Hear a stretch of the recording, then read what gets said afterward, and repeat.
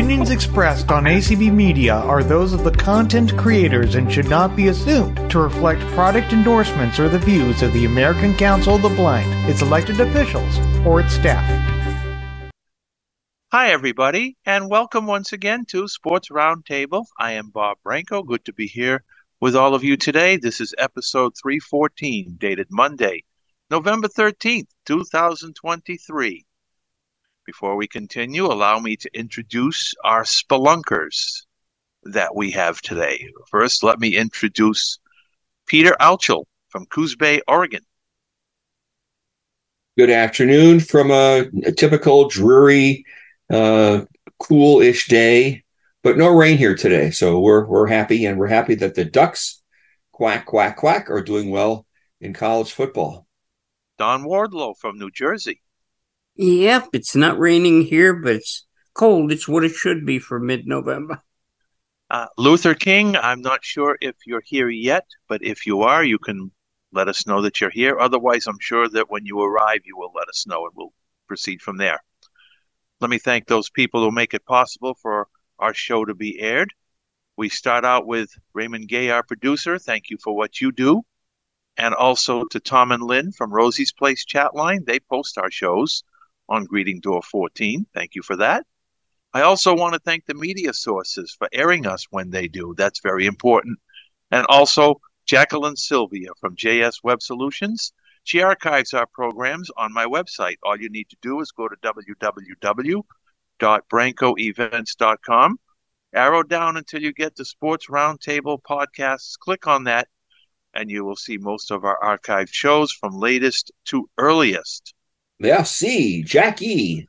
And I want to thank also at this time Deanna for being our host for today. Deanna, thank you so much for taking the time to help us out today. We really appreciate that. And also to Brad for streaming on ACB Media 5. As a matter of fact, what I'd like to do for those people who are recipients of that stream, let me give out an email address in case anybody has any questions or comments about our show. That would be bobbranco93 at gmail.com. That's Bob Branco, BOBBRANCO, 93 at gmail.com. What I thought we would do today is start out with lead stories. If anybody has a lead story, they can bring it up, and maybe we can talk about it for a couple of minutes before we go further with the show.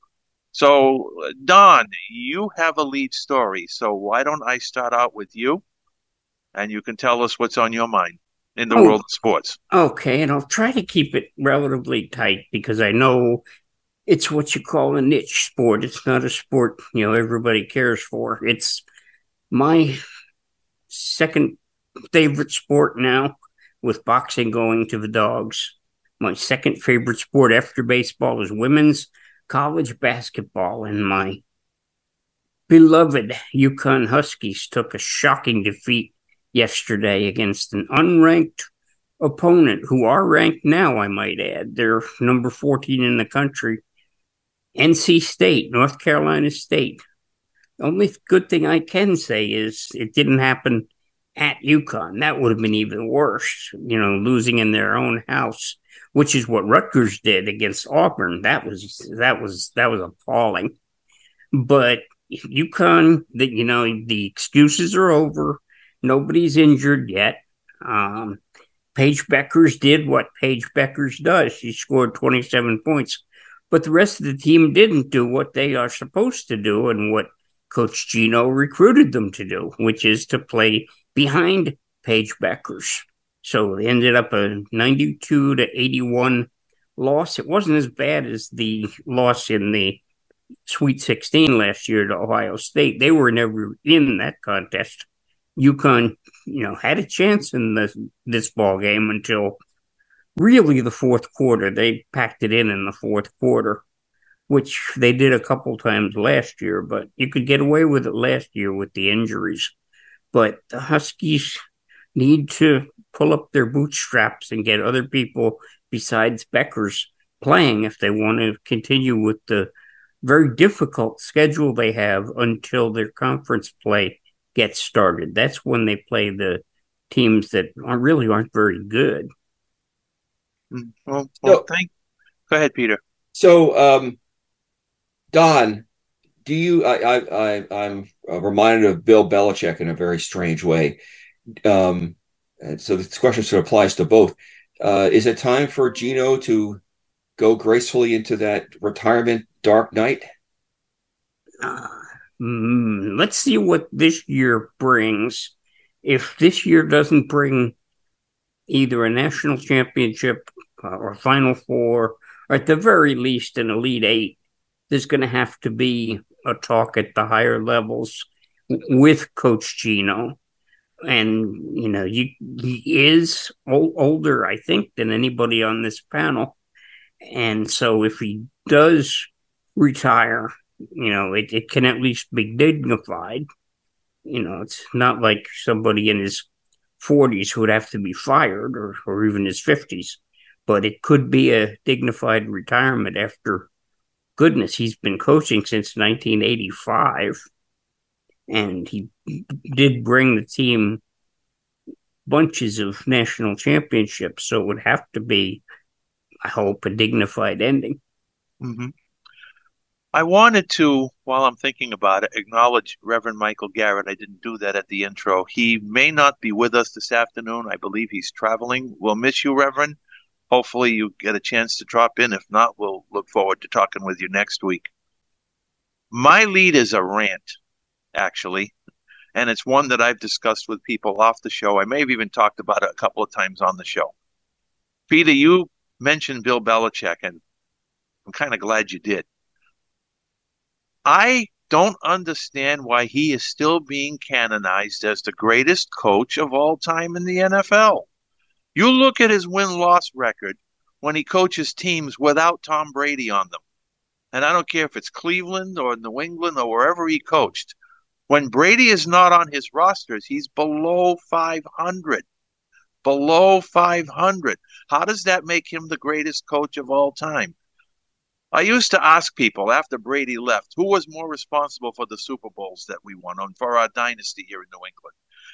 And it was either Brady or Belichick. The more the time goes by, to me, it's more obvious that Brady had a lot more to do with this dynasty than Bill Belichick ever did. I know Brady wasn't the only one. He had a great surrounding cast, but don't forget, he had Scott Pioli as the general manager. There is no Scott Pioli anymore. Belichick is his own general manager, and I'm not sure how good of a job he's doing at that position. The past few years have been disasters draft-wise for the most part. So again, why is he still ranked as the GOAT of the NFL? I don't get that. Comments, anybody? Just a housekeeping matter. If those folks want to join us after we have our rants, please feel free to raise your hand, and we will take your comments in order in which the hands were raised. So we hope we'll get lots of audience support this week, as we do every week. So thank you, Bob. But Bob, I want to sort of respond to you. I've always thought in coaching that there's sort of two categories of coaches that go on in sports, and I'm going to generalize a little bit. One are the coaches who are really good at getting teams from being terrible to being pretty good, right?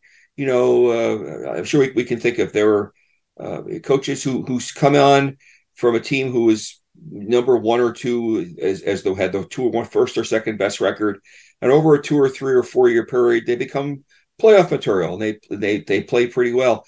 I'm thinking of, for example, the New York Knicks head coach. It's a sort of bad example, but the Knicks were terrible for many years, and for the past 2 out of 3 years they made the playoffs. But nobody misunderstands the Knicks as being very good, and I think in order for the Knicks to get very good, they've got to get more talent. But they'll probably also get to change coaches to go to the next level from sort of being a mediocre playoff team to an elite team. I don't know of many coaches who started, who are good at all those things, starting from the, getting a team from the lowest of the low to the highest of the high. Usually it requires at least 2 or 3 different coaches on the same team for the world championship to emerge. So, and it may be different for baseball, Don. I'm sort of curious to know what your take on that is. But before I move on, so Bill Belichick, I think, falls into the second category, and I'm thinking of Phil Jackson too. Phil Jackson with the Bulls and the Lakers, with the star teams that they had, was really good. But when he didn't have stars, like when Phil coached the Knicks, he was not only mediocre, he was dreadful. But yet Phil is considered one of the best coaches in the NBA. Maybe not the best, but certainly one of the best. I think the same applies to Belichick. Belichick, and it takes a special skill to work with really star-studded teams. That's a special skill. It's sort of hard to describe, but it's one thing to get a team has no talent to mediocre talent and have them play well. And then when you have these stars and the egos and all this stuff, that's a different set of coaching skills sometimes. And I think the problem is Bill Belichick is picking the talent, and he has shown us that he doesn't do a great job picking it. Pioli did I agree. Job. I agree. I don't think he's the best coach of all time by any stretch, but he's probably in the top 10. I mean, when you have a run like he had, winning, how many Super Bowls did he win? How many Super Bowls were they in? And how many? 6 out, and I think he was in 9 of them. He won 6. Well, that's pretty good. I mean, I don't care any way you look at it. That's pretty good. But you're right. I mean, without Brady, he's been either mediocre or this year downright dreadful. And I think this year, I think my sense is he's just too old. They're not old. Not all old people are dysfunctional, but I think football may have passed him by. I think it may be time for him to. What about the possibility? How about this theory, Peter, and anybody else? It's been said that maybe it's because he's so used to old school football, he hasn't caught up to modern day football yet. That may be true. That may be true. And yet Don, I'm sure you could comment on this better than I can, but there are plenty of older baseball managers who have done really remarkably, really well. Dusty Baker comes to mind, and Bochy, right, comes to mind immediately. I think they're both, older people. But many and some managers don't weather the aging as well. Am I missing something, Don? You've got 2 hands up. Thank you. Don, did you hear me? Don? Sorry about that, Peter. I didn't catch what you said. I was just talking about there are some baseball. What my basic comment was, and for those with raised hands, hang in there. We have not forgotten you. In baseball, there seems to be managers who can start the process from a lousy team to a really good team, over a 3 or 4 year period. And it's not necessarily true in other sports. Does that make any sense to you? Yeah, Billy Martin certainly did. Sure. Dusty Baker did. Bruce Bochy's done it. And yes, Tony, yes, it can happen. Whereas I think for other sports, the footballs, the basketballs, the hockey, it's less likely to happen. And I'm not quite sure why that is, but it is as it is. And then we were talking about, Don, the whole issue of older versus younger managers. Belichick, the sport may have passed him by, but we all know of older folks who were quite successful in their sports. You mentioned a bunch in baseball. You have the Alabama football coach, who's, still playing really, really well, coaching really, really well. But there's some of us older people who have sort of dropped the balls that it's time for us to find other things to do with our lives. Exactly. Luther, have you arrived yet? Okay, so what we're going to do is... I've got a phone number. Would he come under a name or a phone number? I do not know. Name. I think he comes in with his name. Okay, haven't seen him. So, okay. Peter, we're going to go with your lead, and then if Luther doesn't come in by the time you're finished, we'll invite the people who raised their hands to come in. All right. Don't give up on us, raised hands. We will get to you. So I've been pondering. For those of you who have listened to Sports Roundtable, we've made lots of fun of the Houston Astros cheating scandal with the pounding trash cans, and all of us have ridiculed them for good reason. That deserves ridicule. And now they've sort of seemed to have gone beyond that and still are playing good baseball. Okay, so good. And now we have what's going on at the University of Michigan's football program. Harbaugh. Harbaugh, where he has been accused of stealing signs, and in a major way. And like, it got me to thinking that athletes, when they're learning how to play the sport, one of the things they learn, especially as they get to elite levels, is how to game the system, how to pretend or even emphasize that fouls have been committed, so the refs are more likely to call them. The falls, all the stuff that in hockey there's, and football too. There's sometimes where they try to make the official call a foul that didn't actually happen. We all know this happens, and it's part of what athletes are trained to do, for better or for worse. And so these sort of hacks that go on in sports, I should say, when I used to tutor University of Missouri athletes, they talk about this once in a while. Yeah, we sort of learn how to do this and that. It's not cheating per se, but it sort of is, and it sort of isn't, and it's kind of sleazy. But it's part of the game and how it's played. And stealing signs in baseball has been an ongoing tradition, and stealing signs in football has been an ongoing tradition. And so when the Michigan Harbaugh does this thing, he's getting ridiculed for it. It's not quite clear what's going to happen. He was suspended last week. He may be coming back this week if a court hearing says to the NCAA, you've overstepped your bounds. But I guess my main comment is sometimes it's hard to draw the difference between these sort of hacks that athletes are the sort of elite athletes are trained to do to strengthen their case, as it were, and the outright cheating that definitely the Astros took part in. And I don't quite know what happened with the Michigan team, but it sounds like the NCAA had some pretty strong evidence. So I'm just sort of wondering, how do you distinguish the sort of standard level sort of life hacks, sort of quasi cheating from the real thing?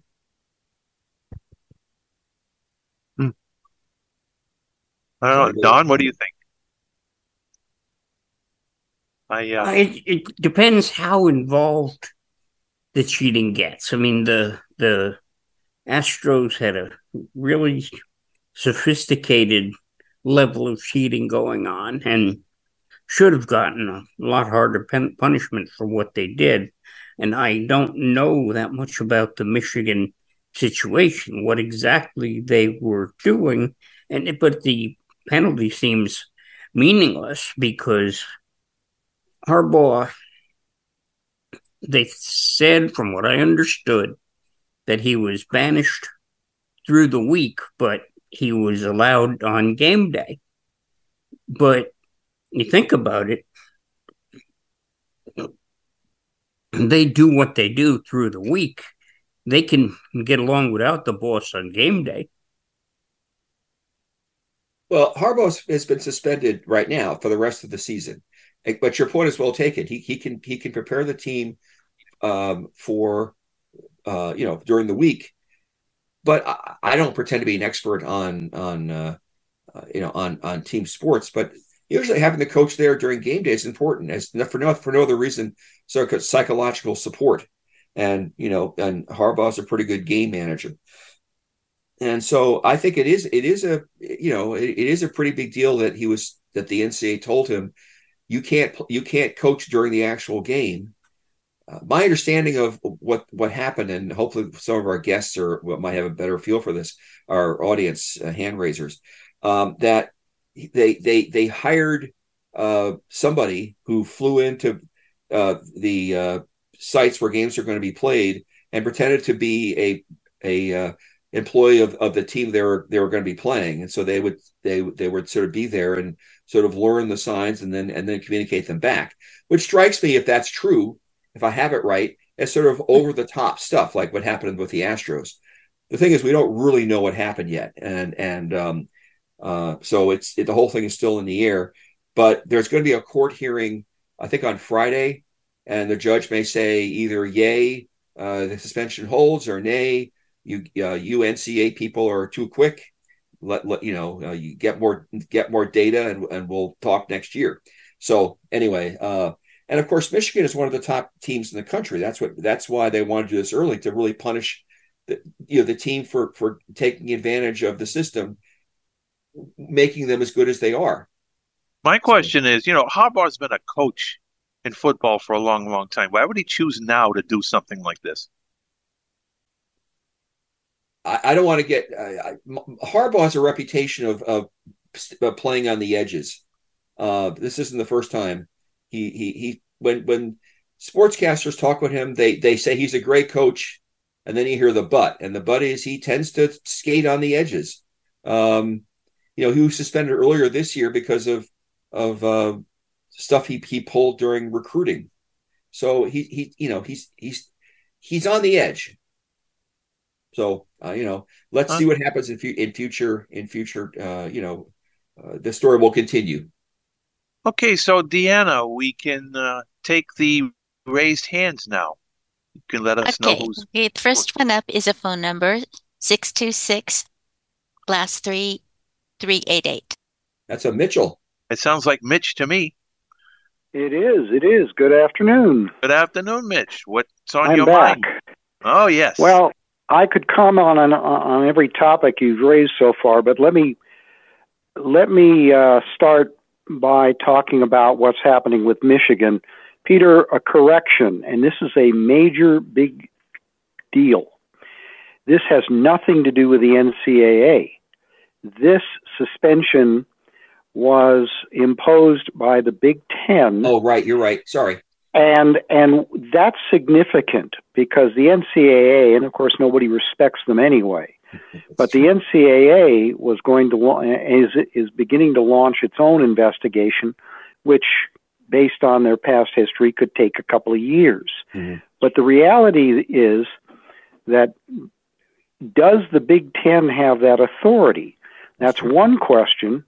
And the second point is this has just opened up Pandora's box. Right. Because the second part to the story is that Ohio State and Purdue, and there's a third school involved, may have been doing the same thing, selling and or giving this information away to another school.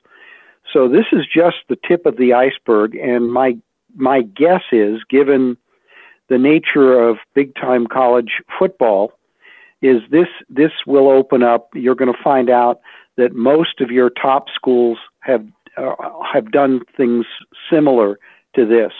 But this really is going to raise the issue, does a conference have the right to take action separate and apart from the NCAA, which allegedly is the governing body of college athletes? So this is just the beginning. I think that there are a lot of people who don't like Harbaugh, so they took this opportunity. And yeah, it may be over the top, although I really believe this has been going on for years. But they have a thing against Harbaugh because of his success, and they've opened this can of worms, and I think that it's going to come back to bite a bunch of the other schools. That's my first comment. And I think you're right, by the way. Although I would say it's not just that Harbaugh's a winner; he's arrogant as well. He flaunts it. Yeah. I think that's the other issue. My second comment, and Don, I don't usually talk about women's college basketball, except that on the same day that my USC Trojan basketball team took down Kansas State with probably the best freshman point guard in the country, Isaiah Collier. Keep an eye on this young man. But we have apparently a freshman lady who is just as skillful, and all I remember is her first, or what they call her, is Juju. But apparently she's something special, and USC women took down one of the top 10 women's programs as well the same day in Las Vegas, and I wish I could remember the young lady's name, but apparently she's quite special as well. So look out for USC basketball and women's and men's, which is a good thing because of the last 3 weeks of USC football. I've been to 2 of those games. The only good thing that came out of the Washington game is that Lincoln Riley finally got up off of his butt and fired his buddy, the defensive coordinator. A friend of mine sent me an article this morning. The author polled a Pac-10 or Pac-12 coach about the USC football defense, and the coach said they don't know how to execute. They don't know the basics of playing defense,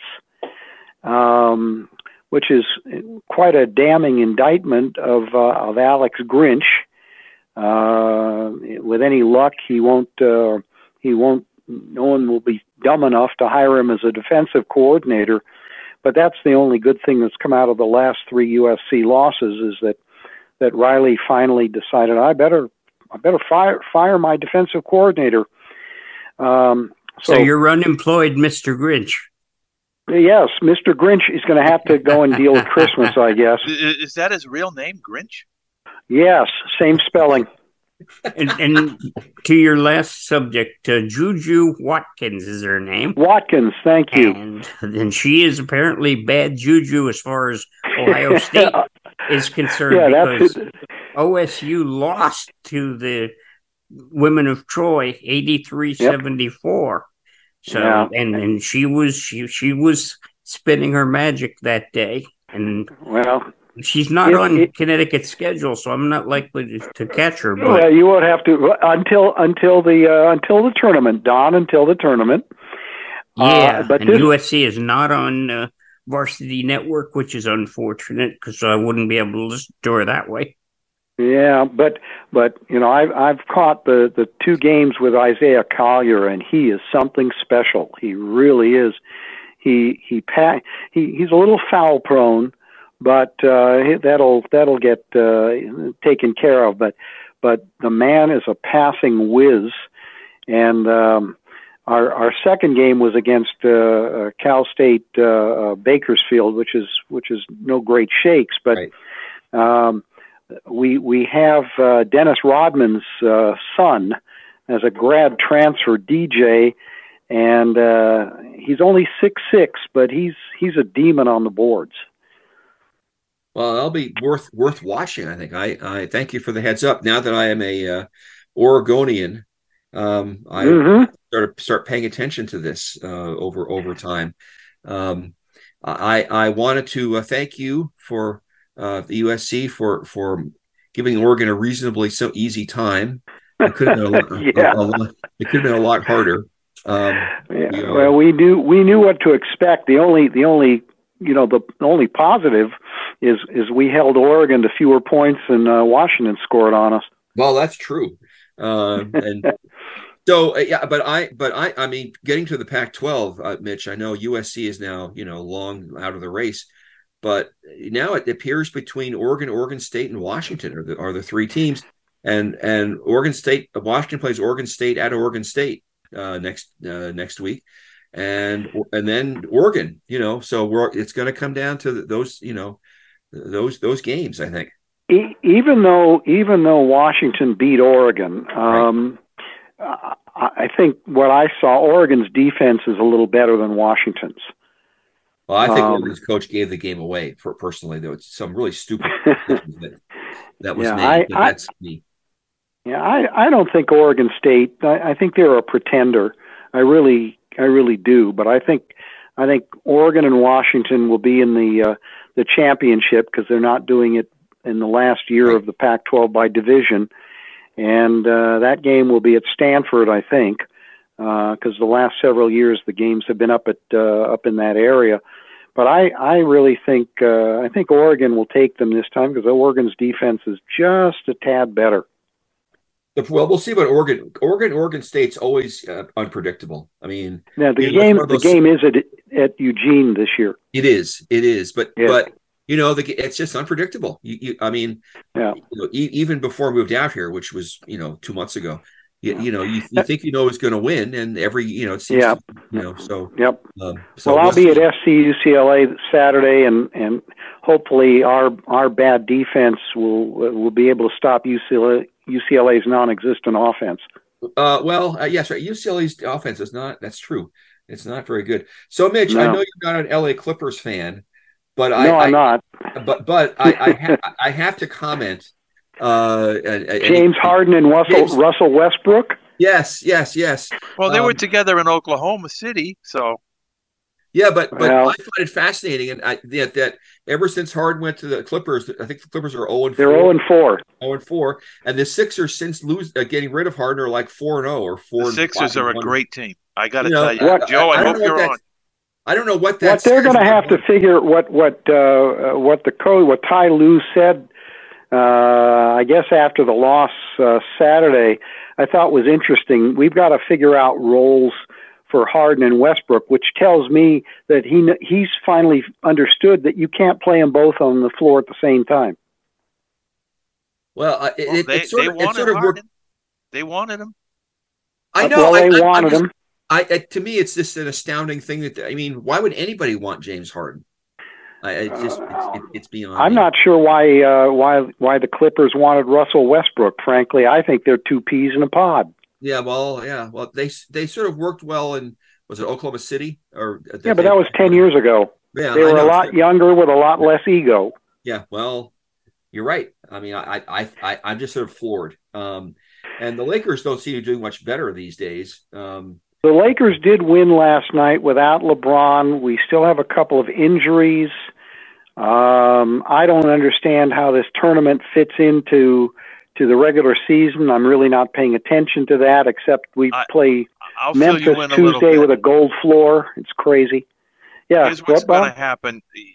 The first 2 or 3 rounds, or whatever amount of rounds they are part of the schedule. They're part of the NBA schedule. Yeah. The part that baffles me is the period between December 2nd and December 11th, where no official NBA scheduled games are scheduled on.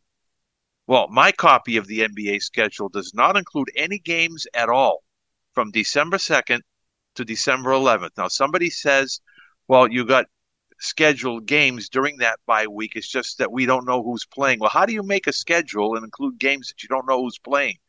I always was under the impression that bye week, I call it a bye week of 9 days, allows for the finals and the semifinals to be played outside the schedule because they're unknown. It's almost like regular playoffs, and then on the 11th you go right back to the schedule again. Now maybe I'm wrong. I don't know. It sounds right. It's a gimmick, and I'm not much into gimmicks. Mitch, it's a gimmick. It's also a farce. Well, I agree. I want to make one final comment about Ron Washington. The Angels just hired him, and I heard he was 71, although I remember when he played AAA for the Dodgers for a couple of years. And, of course, his story is interesting because he publicly has talked very openly about overcoming his drug addiction. I think he was into cocaine. And I really hope he does well with the Angels. I'm not an Angels fan, but I'm a Ron Washington fan.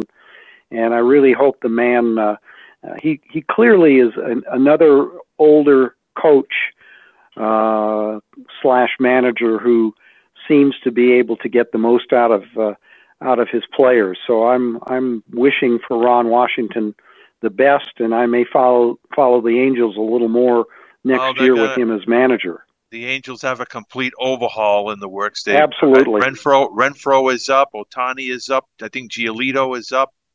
I'm sure I'm missing a few guys that are up, and I'm hearing they want to trade Trout. Well, they'd get a lot for him, and it would make sense because he is a Jersey boy. It would make sense to trade him to the Yankees. Yankees are trying to get Soto, but I think they'd be better off clubhouse-wise to have Mike Trout rather than Juan Soto. I'm hearing a rumor. I'm not sure if you heard this, and it's only a rumor. Yankees would like to give up Gleyber Torres for Alex Verdugo. Red Sox and Yankees. Yes, I heard that this morning. And I'm a Verdugo fan when he was with us, except that he tends to be a little bit of a free spirit. He has a discipline issue. Yeah. So, but that would be perfect for the Yankees, wouldn't it? They need another outfielder. That would be better than a guy who spends all his time injured. which is what Stanton does, and it's what one of the guys you were talking about us getting does. Juan Soto. They're looking at Soto. And those would be two peas in a pod. Verdugo, I don't know how much time he spends injured. I come back to the Yankees. It seems what the Yankees need. I mean, yeah, they could improve in lots of areas, but until their pitching gets straightened out, they're not going to go anywhere. I mean, their pitching is just well, that applies to several teams, including my Dodgers. Yes, well, that's true, but the Dodgers have done better over the past several years than the Yankees have. You know, the Dodgers make the playoffs. We make the playoffs, but we seem to have an issue with pitchers who are injury prone. Yeah, well, that's true. Kershaw for one. But, better than the Mets, who are just pathetic, so, the Mets underachieved.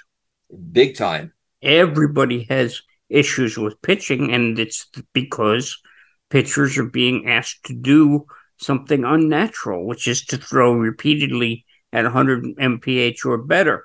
Amen, Don. If they scale it back to even 90 to 95, I'll bet you there wouldn't be the injuries that we're seeing now. I'd like to get hold of an athletic trainer. I did have a letter from one, but I haven't heard back from him. It's analytics. Don, the other piece to that is that hitters are geared toward hitting fastballs. If you had more of an emphasis on a pitcher throwing a breaking ball or a slider, changeup, a team might do better to have a couple of guys whose primary pitches were not 100-mile-an-hour fastballs. Yeah, he'd stand them on their heads, as my old doctor used to put it that way. Yeah. Yep. And there used to be more pitchers who did, live by the curve and the change, the sinker slider guys. They used to have more of them in the 70s and 80s, but just the last decade or so, everything's got to be 100 miles an hour, and that, no doubt leads to injuries. Too many Tommy John surgeries, and I think you're right, Don. I think that's why. Mitch, before you disappear, I'm curious if you have any thoughts about the Los Angeles Chargers, who I find to be just a total enigma. They should be so much better than they are. They lose to the Lions, who are a good team, but I thought their defense was decent. It clearly is not. No, their defense is horrible. Yeah. Brandon Staley is probably even a poorer excuse for a coach than Nathaniel Hackett, except that Staley was allegedly a defensive coach and Hackett was allegedly an offensive coach. It's similar to my comment about how USC, they should have fired Grinch before the season started. They should have fired Staley after last year's debacle. He doesn't get it. And by the way, Bob, you didn't even mention, we were talking about Belichick. I was actually up and in my recliner with Westwood One on at 6:30 my time Sunday, and the two announcers were just totally aghast at the punt where Belichick didn't even send anyone back to receive. They had 11 guys up, and I think it was a 70-yard punt because there was no one back for New England to pick it up. That was, talk about a bonehead play. Well, there's a picture on social media where Belichick's got his head in his hands after the game was over yesterday. He was excited on Saturday because, being in Germany is new to him, so he got excited. Finally, he got excited about something. Maybe he had too much knockwurst the night before, but I'll let you guys get on with it. I'll be listening, and hopefully won't be too busy to call in next week. Yeah. All right, Mitch. Thank you, Mitch. Peter, that's a very good impersonation of Bill Belichick. Thank you, Mitch. Deanna, who's next? Malcolm Cole has his hand up. Malcolm. Hello, guys. Yes, sir. I have quite a few things to say. First of all, I would like to know why a basketball is a coach, a football is a coach, but a baseball is a manager. Yeah, that's what I said. Hockey's a coach too. Basically, that's just because it's goes Just- back to the beginning of baseball and welcome Luther King.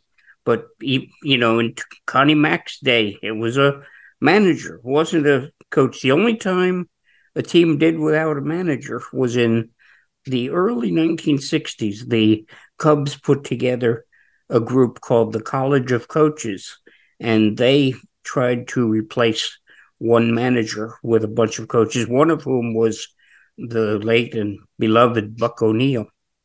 But really, going back to Connie Mack and Wilbert Robinson and forever, baseball has always been run by a manager.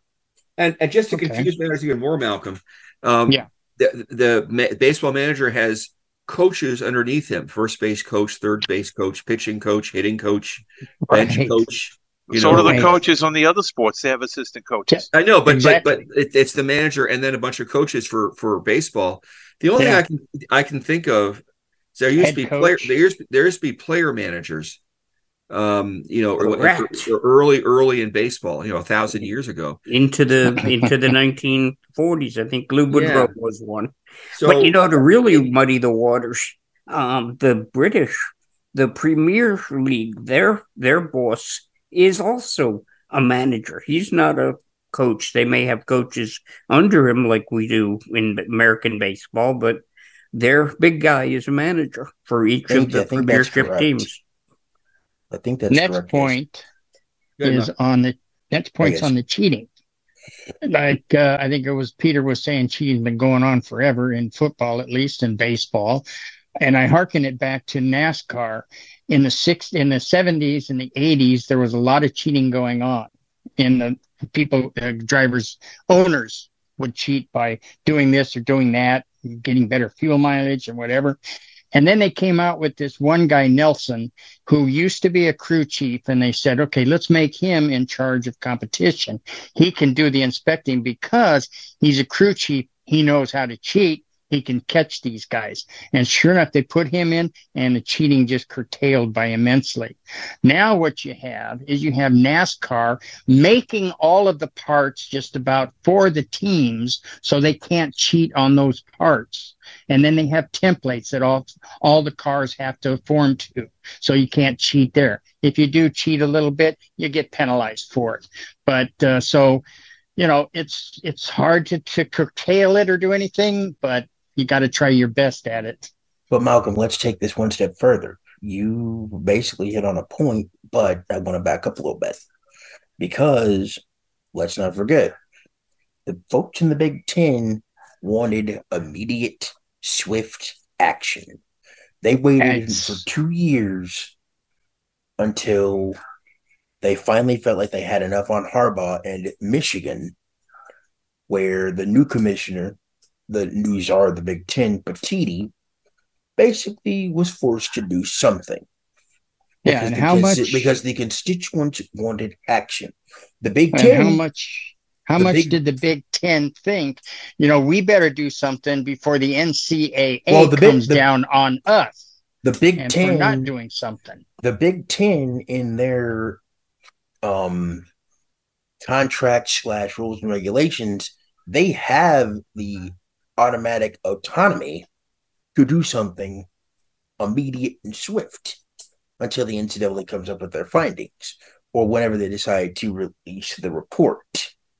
So because of that, the Big Ten and Commissioner Petiti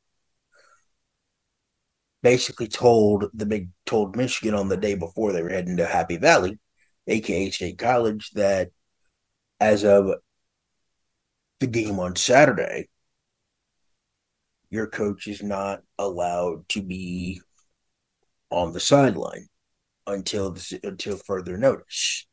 So Luther, just to muddy the waters a bit, Mitch was on. I don't know if you had a chance to hear him. No, I just came on about 4:30. Yeah, so I had to go find the input. That's okay. But one of the things that Mitch pointed out is that one of the things that Harbaugh's going to argue in court is, does the Big Ten in fact have the authority to do what they're doing?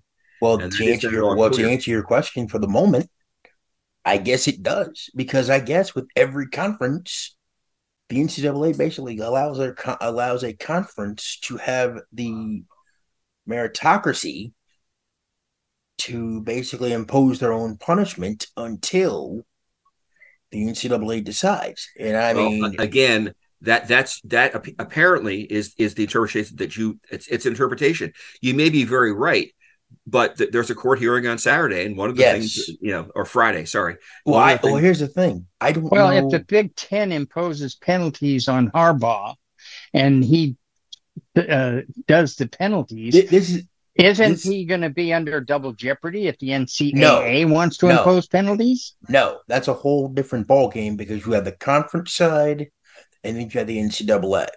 If Michigan gets the injunction where the Big Ten has to stand down, then he can coach the last 2 games plus the championship game plus the playoff.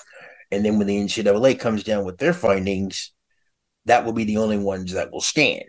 If they lose the injunction hearing, then the penalty from the Big Ten will stand, and whatever else the NCAA decides to do will also be imposed.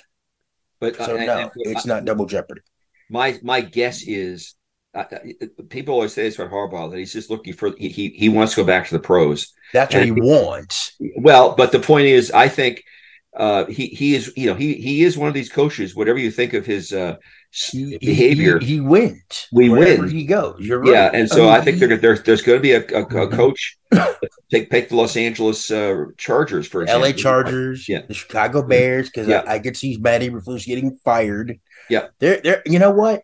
If he stays at the college level, there's at least 2 SEC jobs that came open today: Mississippi State and Arkansas. Oh, did all 3 of them? Because I know Texas A&M. Texas A&M came open this morning.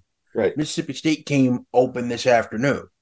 So I haven't heard anything on Arkansas, but I'm hearing that they're working out a way to go ahead and change Sam Pittman because it's been another disaster. Oh, he's been awful. He's been beyond awful. Yeah. I'm sorry. But I'm hearing Gus Malzahn could come back, but some Arkansas folks are really pissed. Excuse my French, hello London, that Gus Malzahn screwed them at the drive-thru the first time a job for Arkansas came open. So some of the fan base really don't want him back. But if Arkansas's favorite son comes home, they just have to live with it.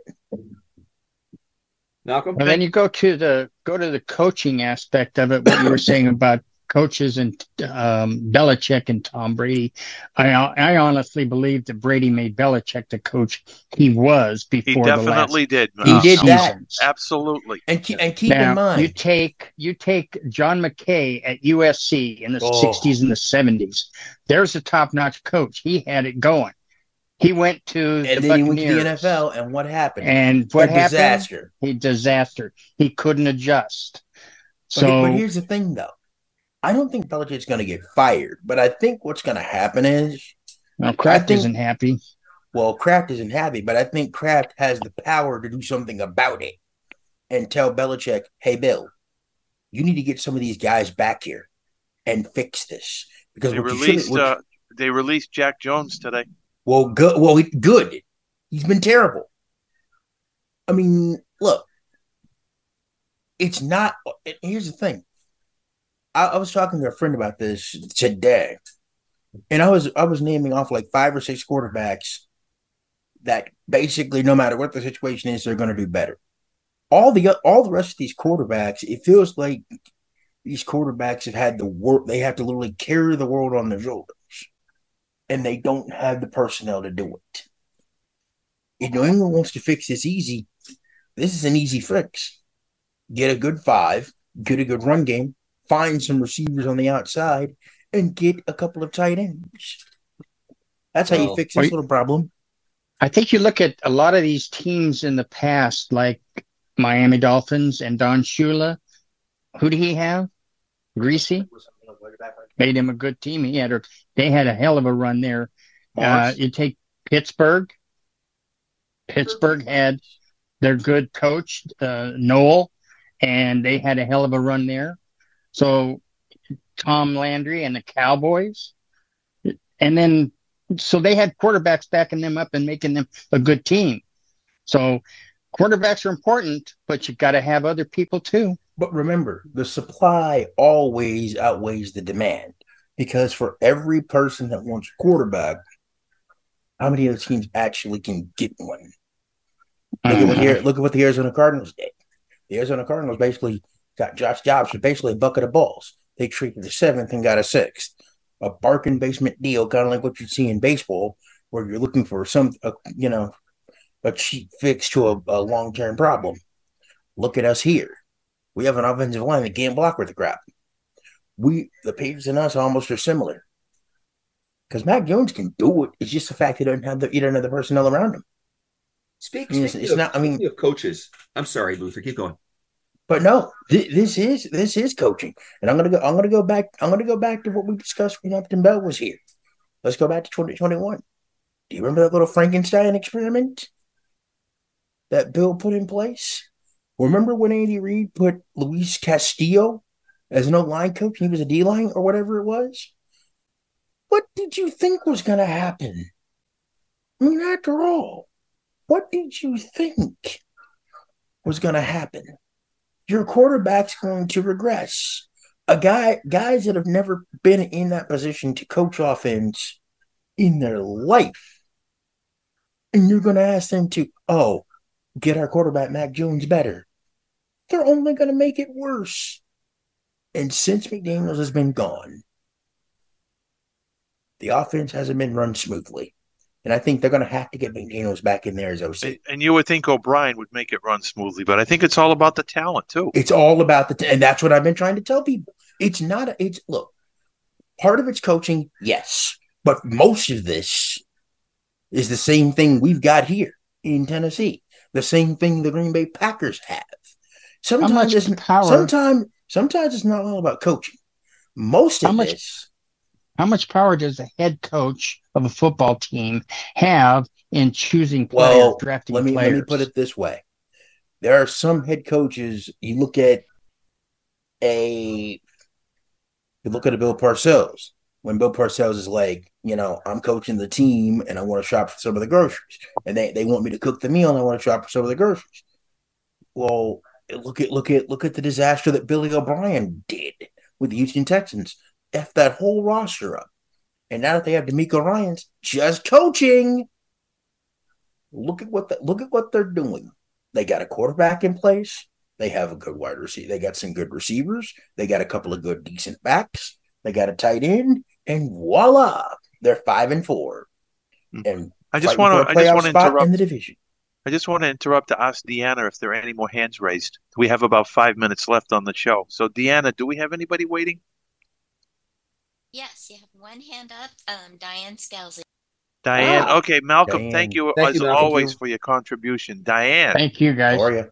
you're next. You're welcome. All right, can you hear me? Yeah, Yes, ma'am. We can. Okay, well, I was going to say that the guy that is who supposedly did the sign stealing for Michigan is a guy named Connor Stallions, and we're hearing, of course, I think part of the problem is that not enough has come out about the story that they should have done what they did yet. They should have let things kind of run their course a little more. But anyway, we're hearing that he absolutely loves the University of Michigan and that he had dreams of coaching for the University of Michigan someday. And so he would do anything that he thought he could do to help them. Of course, if he's looking for a coaching career, he might have ruined it by now. He'll probably have to, if he wants a coaching career, he'll probably go down to a D3 level. Yeah. So, but anyway, there's been a lot about him and what he's done on the sports talk around here. So,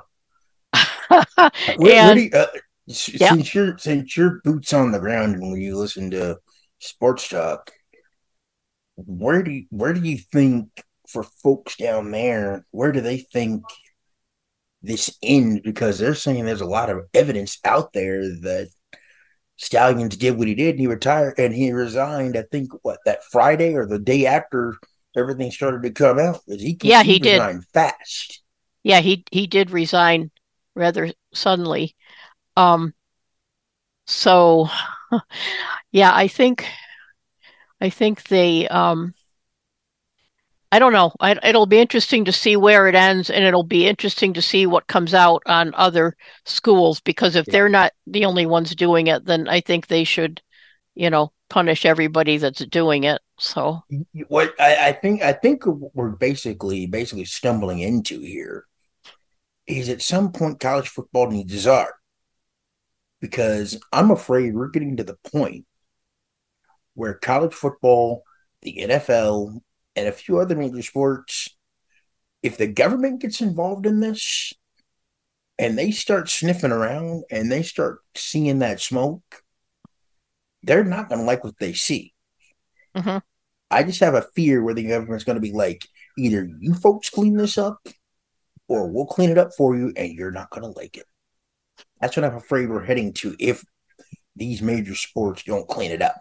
Luther, you're forgetting one critical factor, and we talk about this all the time, and that is the amount of money involved with the sports the gambling that's connected with winning, and people will do anything to win. I mean, exactly. But the question is, though, at what cost? Because at some point, you have to take that into account. You have to. Believe me, people have sold their souls to the devil himself for a lot less than a coaching career. A whole lot less. Try Judas Iscariot, 30 pieces of silver. He was 30 pieces of silver. There you go. Look, I know we don't talk Christian on the show, but he was so bad. He was so around himself and committed suicide. And you don't want the government, by the way. You don't want the government. No, you don't. But here's the thing, remember, they are the people who created both Amtrak and the U.S. Postal Service.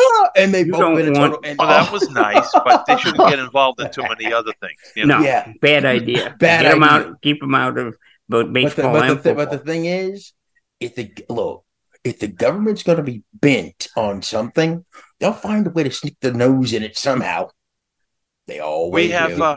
We have 1 minute. I didn't know if anybody was with a hand raised, have a minute to talk. Deanna, do we have anybody else? No, just your Mr. King came in and he's already talking. Well, Mr. King, I must put my Missouri hat on. Your team kicked the crap out of Tennessee. They did. I didn't see that one coming. I didn't either. After the first drive of the game, I'm like, what the heck? I kept looking at the score and I'm like, is this Missouri team this good, or is Tennessee the biggest frauds in the SEC? Well, and Missouri now plays Florida and they play Arkansas. They may end up 10-2. They may get to 9 wins. Well, no. Well, they're ready at 8. Well, they might get to 10. They might get to 10. I mean, they should beat Florida and they should beat Arkansas. I mean, it's amazing. I think the SEC is not nearly as good as it used to be. Well, that's another conversation for another time. Well, guess what? We got about 30 seconds. When we get Texas and OU in here, your normal suspects plus them, for all these other schools, is going to be a lot harder. Yep. I'm just going to tell you. The Alabamas, the Georgias, the Texases, the Oklahomas, it will be harder. We shall see. Well, our time is up for this edition of Sports Roundtable. It was a fast show as always. I want to thank everybody, Don, Luther, Peter, and of course, Deanna for being our host, and everybody else that participated on the program. Thank you so much. We'll see you next week, and we'll find out if the Yankees make a trade. We'll find out if Belichick's still here. A few things we'll find out. And you guys touch on Estrada being updated, because we talked about that last week. We'll talk about that too, hopefully. Okay, go safe with God's blessings, everybody.